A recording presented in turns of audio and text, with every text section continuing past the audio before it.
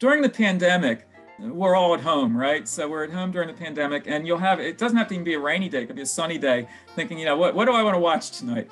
And in my case, my students always tease me that I show them a lot of depressing movies. So during the pandemic, when I'm thinking to watch something just for my own sake, just, what will I watch tonight? I sort of look over the titles, think about various films, and I think, my goodness, I have a lot of depressing movies. And what should I watch this evening? And I remember thinking, like, this is a film that really is so important, and I'm so glad I saw it. But to your anecdote, Marie, it's really like on that sort of night, where you just want to watch something and just have some entertainment. It's not the first thing to pull off the shelf at that point, or if you're looking through your streaming options, the first thing to go for. And that's a sort of fascinating consideration. There are some films I really admire, like this one, but I wouldn't necessarily want to see again, or I'd have to almost have like a reason to see again, like, the show we're doing something. But quite honestly, and I don't mind sharing this, it's just, on any given night, hey, what are you in the mood for watching tonight? Well, let me watch a really long and really depressing movie. I'm somebody who does that routinely, but even by my standards, it's like, that's sort of pushing it, like, do I want to go through that again here? So some films I would almost rather savor in retrospect that way. Like, I really admired it and I remember it well, but, quite honestly, sitting down in the evening, is it the first thing I reach for? Probably not. Hello and welcome to At the Movies with Mike and Marie, a show where two film professors talk about movies. I'm Marie Westhaver. And I'm Mike Giuliano. And today we're going to talk about 12 Years a Slave and Moonlight, starting with 12 Years a Slave. And Mike, I'm sure you have some way you want to set this up, but I just want to start by saying, of course, I've known about this movie for years, and I just was dreading watching it, and I could never really make myself watch it. So I had to force myself to, and it was every bit as hard to watch as I thought it would be, almost excruciatingly hard to watch. So Mike, take it away from there, set the stage for 12 Years a Slave for us. Well, I saw this film first run when it came out in 2013, and it is a difficult film. And I've used it in the classroom for a course I teach about, Blacks in film.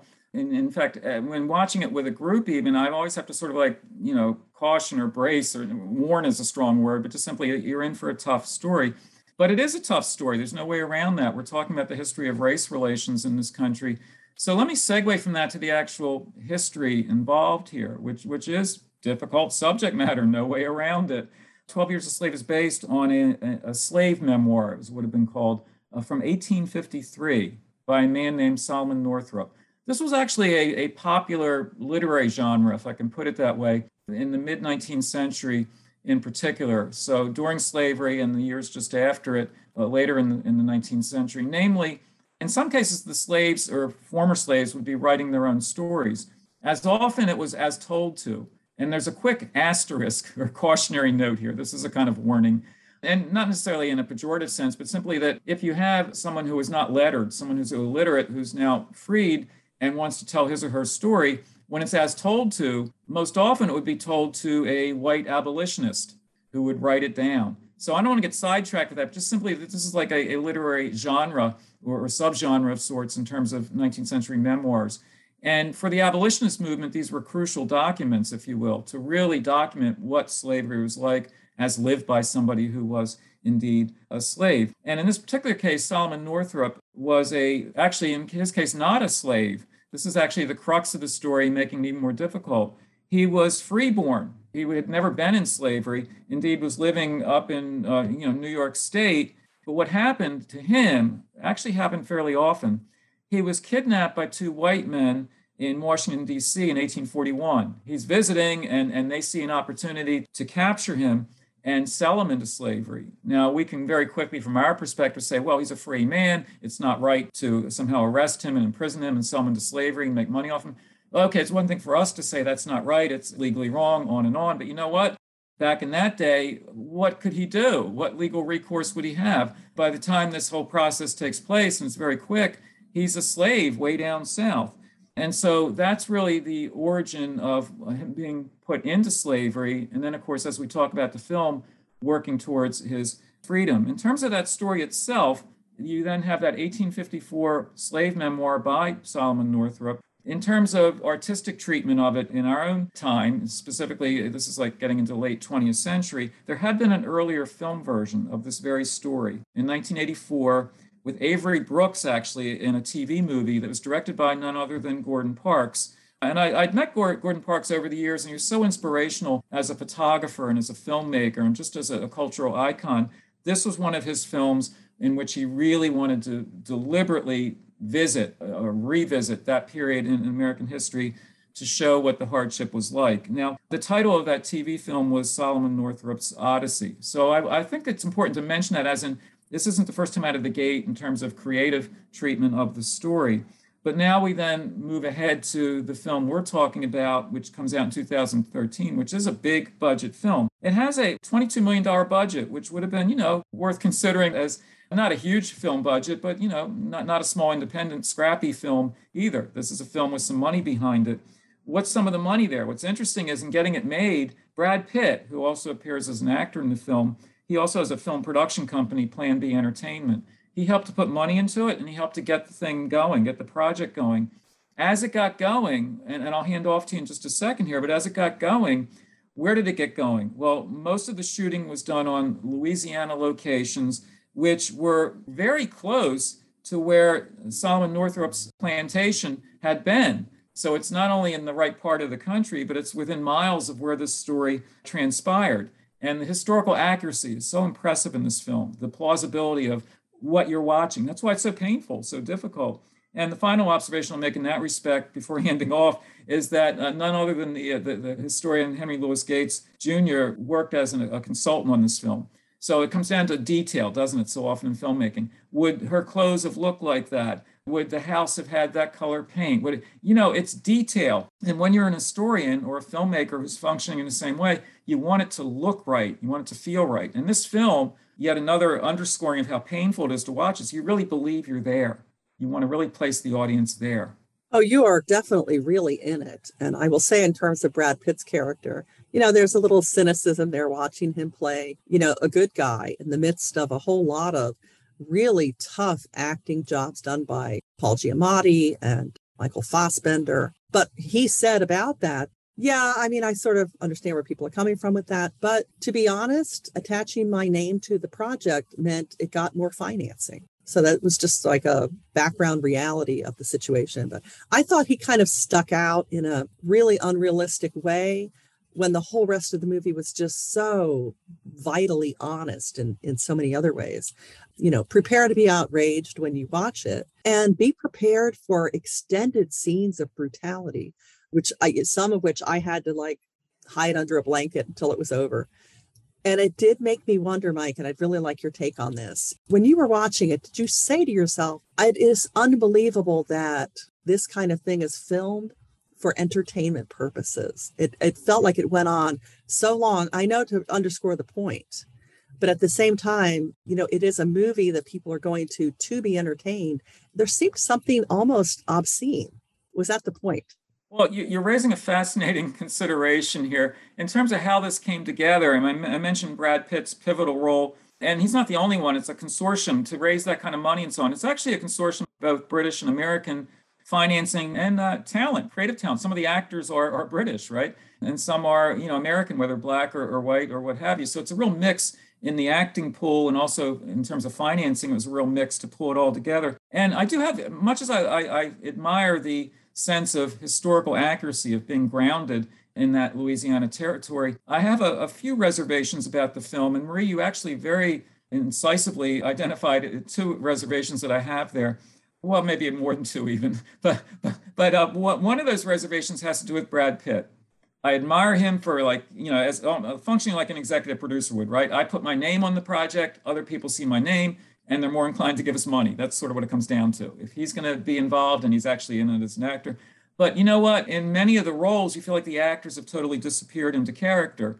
It's kind of hard for Brad Pitt to do that when you're such a big movie star. And you're right. That was a major reservation I had. His performance is fine. I'm not quibbling with the caliber of the acting, but simply when he's in his scenes, I'm thinking, there's Brad Pitt. And that does sort of snap you out of, being in Louisiana in the mid-19th century. For sure, that's a reservation. A second major reservation I had was, we need to be immersed in this. It's crucial to be. But you're right, Marie, that the film really it's so grinding in some ways. I'm wondering, if I were to recommend that somehow they tighten it up a little bit or cut this scene or that one, I get nervous about making the recommendations because it's like, well, this is like a super serious subject and we need to be afraid. We need, when you say like cowering under the blanket, we need to somehow like really be struck by this and taken in by it. But this is a difficult kind of vexing creative question. Once you have immersed an audience in that kind of setting, when is enough enough? And I think that's what you're getting at. And even though we need to really, we don't want some light entertainment like here, zippy 90 minutes and then we're out of there. No, you need to like really get in it, and it should be uncomfortable. But what degree of discomfort and for how long? I can't treat that as a mathematical equation. I can't say, well, you need to take X number of minutes out or this scene or that one. But my general response was that twofold reservation of Brad Pitt really kind of standing out in a pejorative way. And then secondly, just thinking, okay, maybe, just tighten up a little bit, like how much misery is going to be inflicted on the characters and in a sense on the audience. What do you think, Marie? Because it raises that like really uncomfortable subject of entertainment value. I mean, the film should not be ha-ha entertaining, but then what should it be? I mean, just how much unhappiness, how much discomfort should the audience be put through? Let's follow up on this. What's your sense of that? Because I think it's a really vexing question. I can't answer to my satisfaction. Hopefully you'll answer it to my satisfaction. I don't know if I will, but I'll at least give it a shot. I felt, and I had felt for years, I really should watch that movie, if only to bear witness to what happened. And I knew it was going to be very realistic. So that was what kind of made me try to wait for the right moment, because it is very hard to watch. And in terms of the characters played by Fassbender and Giamatti, they really let you hate them, which is a risk as an actor. You don't want the people who follow your career to actually hate you all the time, but they really go for it. So, Brad Pitt's little small part there, it just seemed like gold star for me. That's what I felt sort of didn't fit. But, we need to talk about the actors in this movie. I mean, Lupita Nyong'o, this is, I think, what put her on the map. This is an Oscar performance. She really commits. There's never a moment where you are not afraid for her and for the main character as they are trying to make their way through the situation over which they have no control. Yeah, she won the Academy Award for Best Supporting Actress. So to bolster your point, I mean, it's really an impressive performance. And indeed, while we're talking about the Oscars, the film itself won the Academy Award for Best Picture. That should be mentioned at some point here. And also John Ridley won the Academy Award for Best Adapted Screenplay. So it got that kind of recognition. And it's a really well-acted film. And so I feel like right now I'm taking Brad Pitt to task over and over again. But when you have such a well-acted film right down the line, yes, he's a good actor in it. But even though it's a relatively brief role, the way in which he stands out there, because every other actor that you've mentioned and others we could mention, for the most part, they really just become the character. And again, that sort of thorough immersion in it. In terms of that painful quality of watching what happens to these characters, let me quickly add a scholarly note to that. One of the most important scholars of Black film is Donald Bogle. I use a book by him in one of my courses. He is one of the 2 or 3 real experts on Blacks in film. And this is his assessment of the film we're talking about. Quote, "The unflinching 12 Years a Slave rewrote movie history. All those past films with images of contented or happy-go-lucky slaves are shattered." That's the point that strikes me. Let me give that last sentence again. All those past films with images of contented or happy-go-lucky slaves are shattered. Not that every film about slavery was to that Gone with the Wind type extreme, but oftentimes there was a tendency to either underplay that or just have it as a backdrop or somehow not dwell on it too much. You and I are talking about that sort of contentious creative question of, well, how much dwelling on it should one do? How much do you lean on it? How many minutes of running time? All those pragmatic concerns in putting a film together.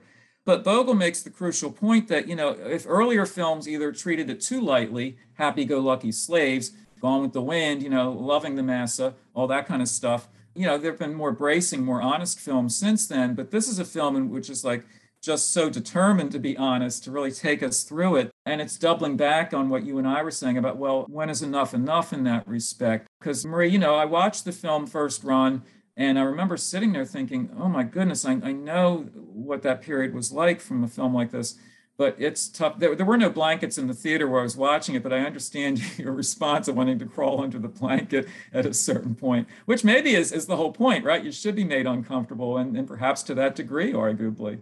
I will say it's a movie you watch once. I don't know that it's a movie that you return to for, to see what you missed or, to watch again.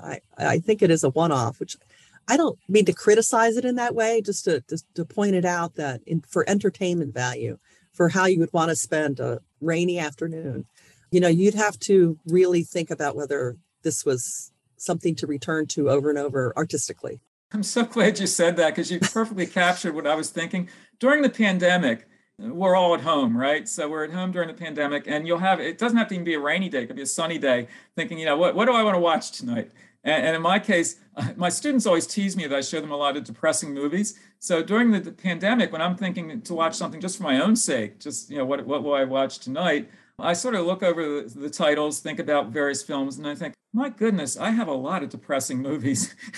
And, what should I watch this evening? And I remember thinking, like, this is a film that really is so important, and I'm so glad I saw it. But to your anecdote, Marie, it's really like on that sort of night, where you just want to watch something and just have some entertainment. It's not the first thing to pull off the shelf at that point, or if you're looking through your streaming options, the first thing to go for. And that's a sort of fascinating consideration there. There are some films I really admire, like this one, but I wouldn't necessarily want to see again, or I'd have to almost have like a reason to see again, like, the show we're doing something. But quite honestly, and I don't mind sharing this, it's just, on any given night, hey, what are you in the mood for watching tonight? Well, let me watch a really long and really depressing movie. I'm somebody who does that routinely, but even by my standards, it's like, that's sort of pushing it, like, do I want to go through that again here? So some films I would almost rather savor in retrospect that way. Like, I really admired it and I remember it well, but, quite honestly, sitting down in the evening, is it the first thing I reached for? Probably not. So Maria, thank you for saying that. So the onus is on you here that you said it, and I just agreed with you. Well, you know how it is. You come across a movie that's already in progress on TV, and, you'll stop. Oh, it's this movie. If you see, oh, it's 12 Years a Slave, you don't think, oh, let me get some popcorn and sit down. You think, oh, all of the things that it brought up for you. So bear witness by all means, but it's a tough movie to get through. Before we move on, let's say something about how well Steve McQueen, the director, did and how this kind of launched him.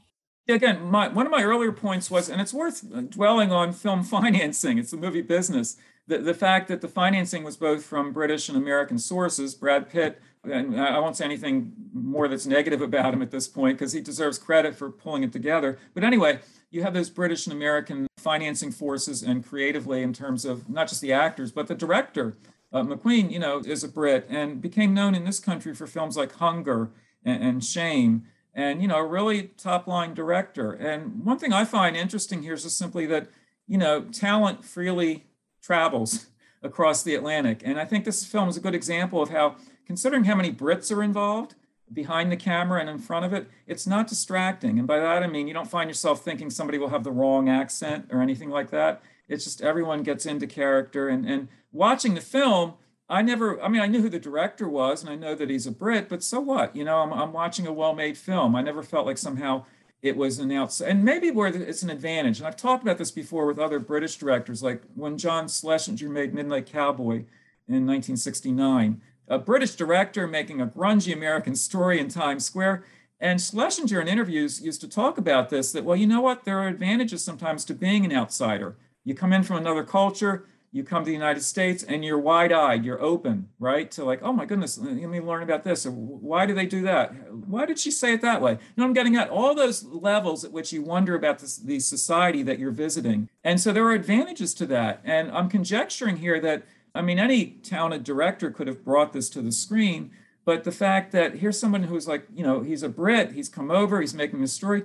He's like wide-eyed and fascinated and just totally committed to it. And I don't think that gives him an advantage inherently over what an American would do, but I'm just saying I think that's something that can play to advantage, the fact that he's coming in and learning this material and seeing it all fresh. Not that he wouldn't be aware of the history of slavery in England as well, but the fact that he's here. How do you feel about that, Marie? Because I think there's a kind of cross-cultural sort of transatlantic quality to a film like this that, fortunately, watching the film, as I've said, you don't think about it, you're not aware of it. It's more like in discussions like ours, where that whole subject comes up, of the fact that it's a British man directing this very American story about slavery. That slight level of remove makes it seem more authentic somehow. That would be my take on that. But we need to pivot over to Moonlight. And in a previous show, we talked about, with Boys in the Hood, being introduced to actors for the first time. that then, then they just sort of explode on the scene. You see them in everything, but, your first experience of them. And for Moonlight, of course, it's Mahershala Ali, who doesn't really have that much screen time, but is absolutely incandescent and unforgettable in this movie, which is all about living in fear of discovery. What do you think, Mike? How do we explain the background story for Moonlight? So the film we were talking about, 12 Years a Slave, comes out in 2013. This movie, Moonlight, comes out in 2016. So we're talking about that same time period, basically. The essential thematic material here involves what's been described as the intersection of hypermasculinity and homosexuality. So it's really, difficult subject matter in that respect. And the writer-director is Barry Jenkins. He himself has described the film as being, quote, about rampant homophobia in the Black community, close quote. So he knows he's hitting an issue that is really sensitive, and the film does an extremely good job of conveying that material. In terms of how the film itself came together, the playwright Terrell Alvin McCraney, whose work I've seen at Center Stage and elsewhere, the local theaters have done his work, he had an unproduced play, and that unproduced play in Moonlight, Black Boys Look Blue, that unproduced play was the basis for Barry Jenkins' screenplay. And Jenkins, of course, then would direct his own screenplay. That friendship between Jenkins and McCraney is fascinating in this respect. They actually grew up in the same neighborhood in Miami. They didn't know each other at that time. It's really sort of uncanny that they were in the same environment, if you will, but didn't know each other. And it was only years later they met. And what a great meeting, if you will, because there's so much in sync. There's so much, they understand the material on a very personal level in terms of their own, private lives and so on. And so then when the film gets made, it's for a $4 million budget, which again, in filmmaking terms, by Hollywood standards, that's a tiny budget.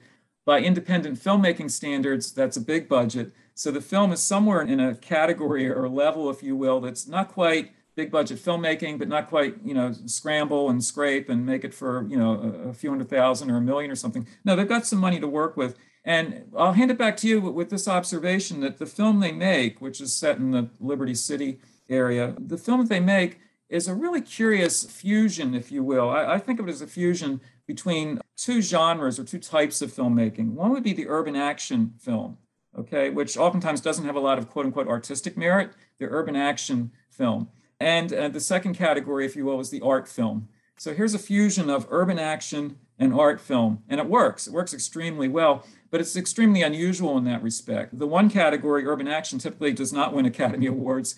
The other category, art film, does. Here's a film that has both of those melded together, and it will go on, of course, to win significant awards, which we'll talk about presently.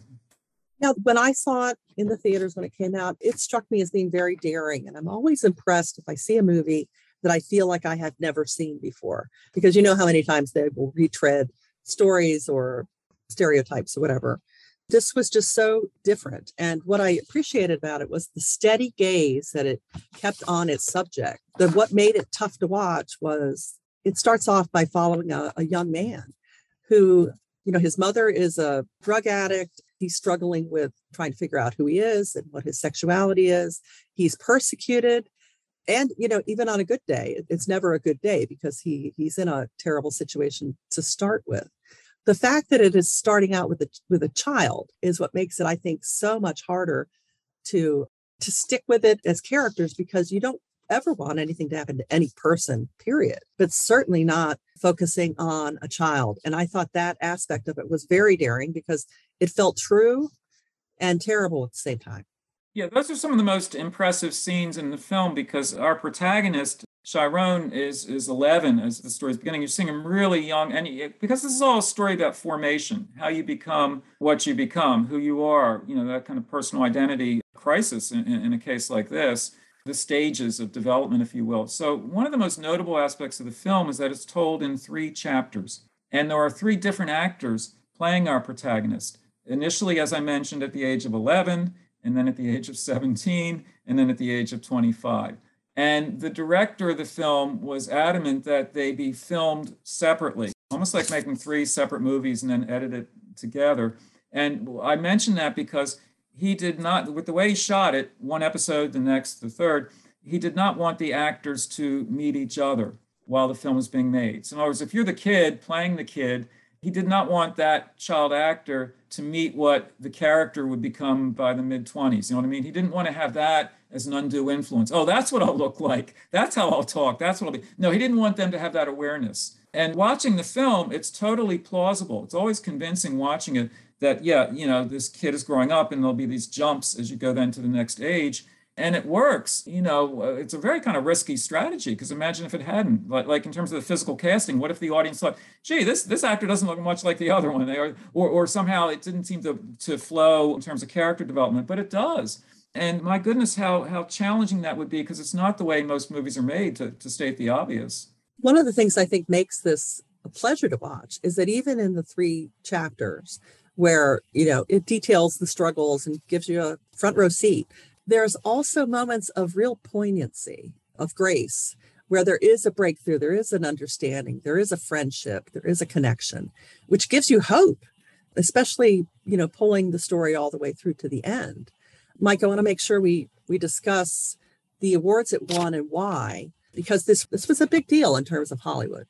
Yeah, this film had 8 Academy Award nominations, including Best Picture, and it won for that. And that was the year when there was the famous gaffe on air where Warren Beatty and Faye Dunaway, mistakenly were announcing La La Land as the big winner. And no, wait a minute, it's not. It's Moonlight, and that's one of the all-time great great's the word, one of the all-time notable gaffes on the Oscars. But Moonlight indeed did win. It also won Best Supporting Actor for Ali, and also won for Best Adapted Screenplay.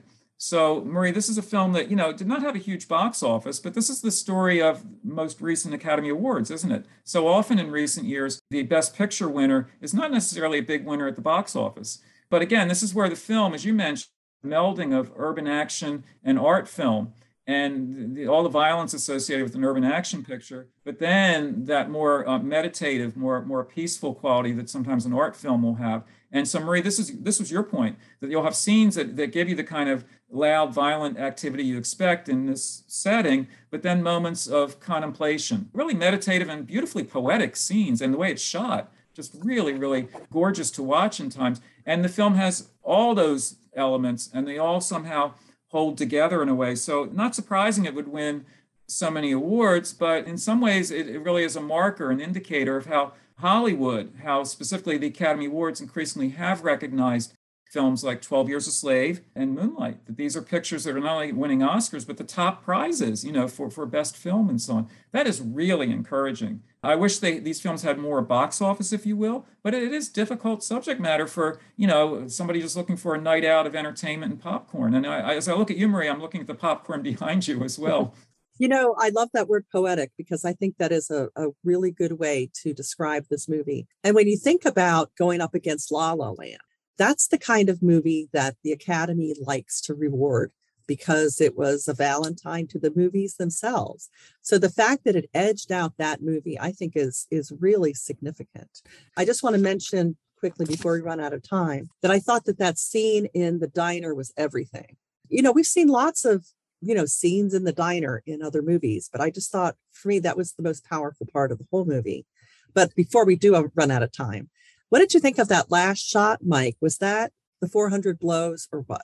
Well, very quickly, the shot in the diner where our protagonist meets an old friend after many years' absence, that is a great scene. Just the way it's shot, technically, the acting, it hits. It's really a classic scene. At the very end of the film, without spoiling it for anyone who hasn't seen it, there is a shot that is evocative of Francois Truffaut's The 400 Blows. Because, as a young person, you're heading into what can be an uncertain future. And there's a certain open-ended quality, as life would be at that point. You don't know what's ahead for you. So I'm assuming the director would have been keenly aware of the Truffaut film. Whether aware of it or not, it has a similar effect. You're absolutely right. That's the 400 Blows right there. And that brings us to the end of this episode. Don't forget to check out our other episodes at dragondigitalradio.podbean.com and also under Dragon Digital Radio on Pandora and Spotify. And we'll see you next time at the movies. See you then. Connect with us. We are Dragon Digital Radio.